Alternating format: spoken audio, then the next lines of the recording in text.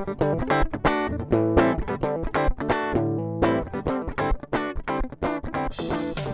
to the Community Broadband Bits podcast. I'm Christopher Mitchell with the Institute for Local Self-Reliance and the editor of MuniNetworks.org.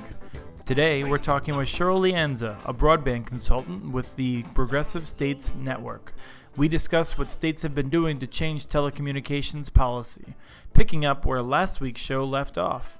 In addition to community broadband bans, we talk about efforts to deregulate all telecommunications services and how people can get involved to make sure legislatures are responding to real problems, not just doing what big cable and telephone companies tell them to. Here's our interview with Cheryl Lianza. I'm here with Cheryl Lianza, the broadband consultant with Progressive States Network, and we're excited to talk to you today. Thanks for coming on the show. Well, thanks for having me. Can you tell us a little bit about what the Progressive States Network does in the area of telecommunications? Sure. Well, the Progressive States Network, one of its primary focuses is, generally speaking, economic security. So we have an economic blueprint which offers state legislators around the country some models and suggestions for how to ensure that all Americans receive their economic security. And in telecommunications, the big focus has been on community media, making sure that broadband reaches all Americans and that it's reliable and that it can help grow the economy and create jobs. And now when you say the media and broadband, so you're looking at media not just sort of television and radio, but obviously where it's going in the future. Is that right? Absolutely. The big focus has been on high-speed internet or broadband, making sure that everyone, as our economy, as our jobs, as our social service networks and benefits networks move to the new place online and on the internet, that all Americans can benefit from that. The Progressive States Network, you work mainly with states and state legislatures, and so you're really focused on a session timetable. Can you tell us what you've been working on over the course of this year? Sure. I mean, we try to track with the resources that we have what's happening in telecommunications in the state legislatures, exactly what you said. And particularly what we try to do is draw connections between various state legislatures. So if there's a trend that we see or some particularly positive proposals that we see, we try to encourage them and highlight them, provide legislators with analysis. So the two areas we've been looking at this year mainly are community broadband or municipal or public broadband, and the other area is a slate of deregulation bills that have been moving through the states. Let's start with the community broadband. It's something that obviously we've been most concerned with, Community Broadband Networks, our website. And I know I've worked with you in Georgia and South Carolina and in some other places as well. And so maybe you can just recap what happened earlier this year. Right. Well, there's a few bills that we were looking at. One bill that's been a positive bill that we've been hoping will get through the legislature has been one in Washington, which was HB 1711. By John McCoy, and that's a bill to enhance some of the opportunities in the state of Washington. Unfortunately, that didn't get anywhere. But obviously, some of the big fights were in Georgia and South Carolina. And in Georgia, the good news is that, there was a really bad bill that was, diverted, and it turned into a study bill, which I think is much better. Unfortunately, the news in South Carolina is not as good. It wasn't great in South Carolina to begin with, and now it seems to be even worse. So that's been a little disappointing. And, frankly, that's been the biggest challenge, is to really change the dynamic of the conversation in the states. Unfortunately, I think the conversation already starts painting municipal broadband as a threat to deployment and accessibility by everyone. And, in fact, we think it's the opposite. Right, and that's some of the, I think that is some of the best work that you guys do, which is focusing on positive things that states can do. I tried to help out as well in Washington, and it's been a several year effort to allow them, or to encourage the legislature to repeal some of the restrictions they have. And so I really want to encourage our readers to take a look at what states can do in a positive way. We've seen positive bills in New Hampshire and Tennessee, and it's hard for them to get out of committee because groups like yours, you provide a needed analysis, but constituents really have to get involved if we're going to make any progress, I think. No, it's absolutely right. And I think that for most people around the country, the challenge is that state legislative process is very opaque. It's hard for them to understand how to do what needs to be done. And so what I could really encourage anybody who's very interested in this is to look at the state that you're interested in and go onto the legislature website and find the committee that does utility regulation. Sometimes it's the Commerce Committee, sometimes utilities is in the name, but look at those legislators and see if you can start developing relationships by just emailing them or setting up meetings or finding other people in your community who live in their district, because those guys are the first ones that the telecommunications companies go to when they're trying to pass their legislation, and we need to be sure that they know that there are other viewpoints out there that really can promote and serve the public interest that they need to listen to. Right. In addition to that, you can also ask people like me for help, and there's others out there who are willing to offer help if you just need a sense of, where to turn or where you can find some allies. And so it's important, I think, that we all work together on this.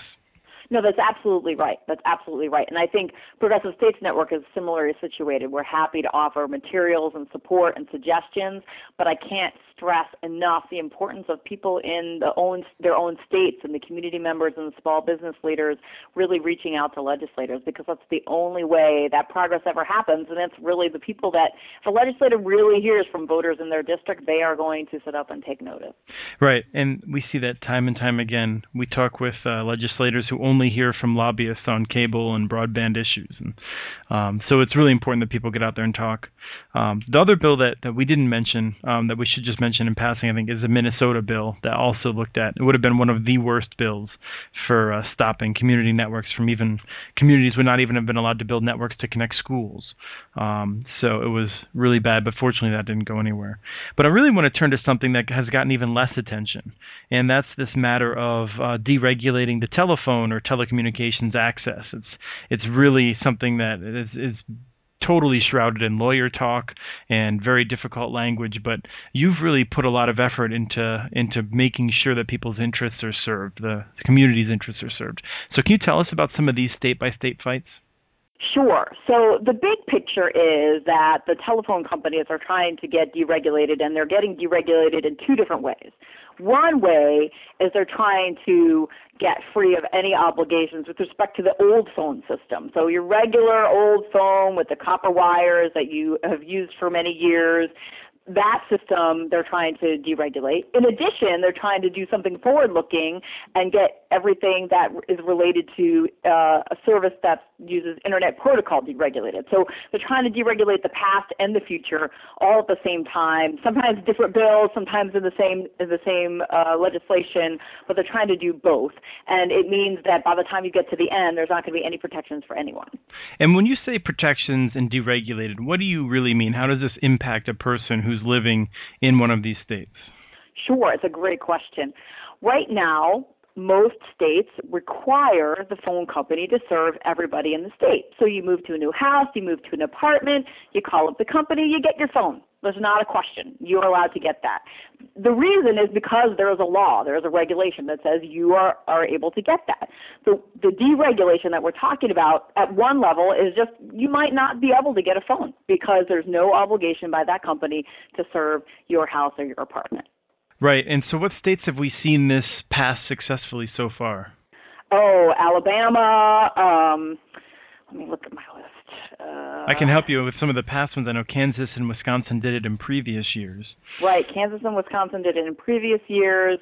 Colorado, I think, had proposed it. Right, that was actually a fascinating fight that I haven't had enough time to get into. A gentleman by the name of Eric Cecil was involved with that, and as a contact that I think helped to push a better vision, and I think neither ended up succeeding in Colorado. Well, Alabama did it this year. A few other states have done it last year. Indiana did it this year. Well, it will end in 2014 in Indiana, so the legislation changes it as of 2014. North Carolina did it. So these are states in particular where the rural areas will be hard hit. Rural areas and elderly people are the hardest hit by the legislation that removes your ability to get your phone service, the old-fashioned phone service. And I believe there was a major fight in Kentucky and in some other places where consumers were able to stop this anti-consumer legislation. That's right. Kentucky is a really great success story where there was a group of consumer groups that all got together, including the AARP, including the unions, all got together and said, look, this is a terrible idea. You can't pass this legislation. And fortunately, at least, it didn't get through this year. I think we always have to be vigilant for next year. And then you have to look at the legislation that's about the new technology as well. Okay, and can you tell us what's going on in California? Because I think there's a mix of both there, and that's been a pretty major fight. Was both. California was both, although a lot of it there is based on what we're calling the Internet Protocol. So lots of people have heard, you have new kinds of phone service that you can get. It's called VoIP, Voice over Internet Protocol.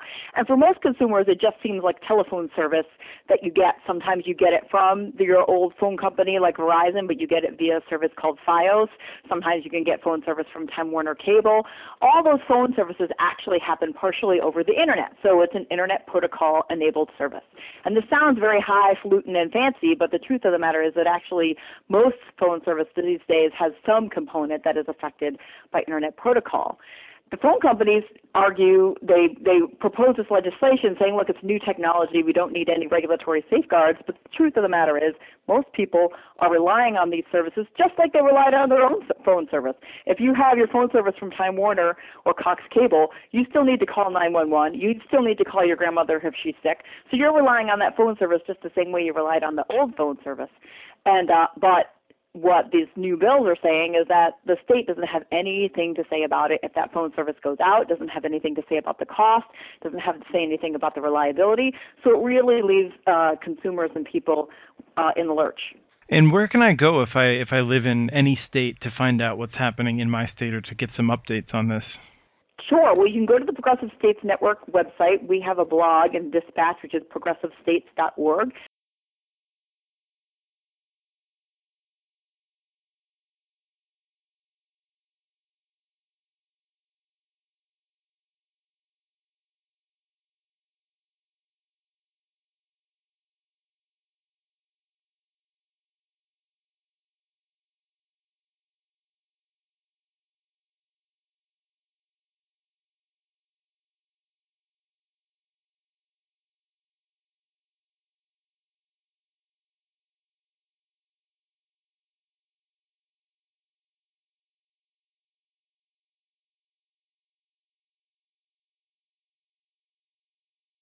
You can go to the state legislatures, and of course you can use the Muni Network site, and I know they post information as well. Is there any other developments that we should be paying attention to in the area of broadband and state legislatures? Well, I think those are the big ones, and really it's just keeping an eye open for what's happening on those three areas and not being fooled by the idea that some of these things are affecting that they won't really impact consumers, because at the end of the day, we never know when there's going to be a massive outage. I mean, for example, one really good example is recently in the state of Virginia, 911 service went out, and nobody really understands why, and they're trying to figure that out. Well, this infrastructure is really critical, so we need to keep looking at it. But generally speaking, I think just keeping an eye on some of these great websites like Muni Networks and progressivestates.org, and we'll keep you updated. Thank you for coming on the show and talking with us today. Well, thanks for having me. That was Cheryl Lianza, the broadband consultant with Progressive States Network at progressivestates.org. To learn more, visit our show page on muninetworks.org, where we have links to some of the materials discussed in the show. If you have any questions or comments, please tell us directly. Email podcast@muninetworks.org. Our handle on Twitter is @CommunityNets. This show was released on July 31st, 2012. Thanks to my colleague Lisa Gonzalez for putting the show together, and Fit in the Conniptions for the music, licensed using Creative Commons. The song is called Storm's Over. Storm's over now. I'm on my way home.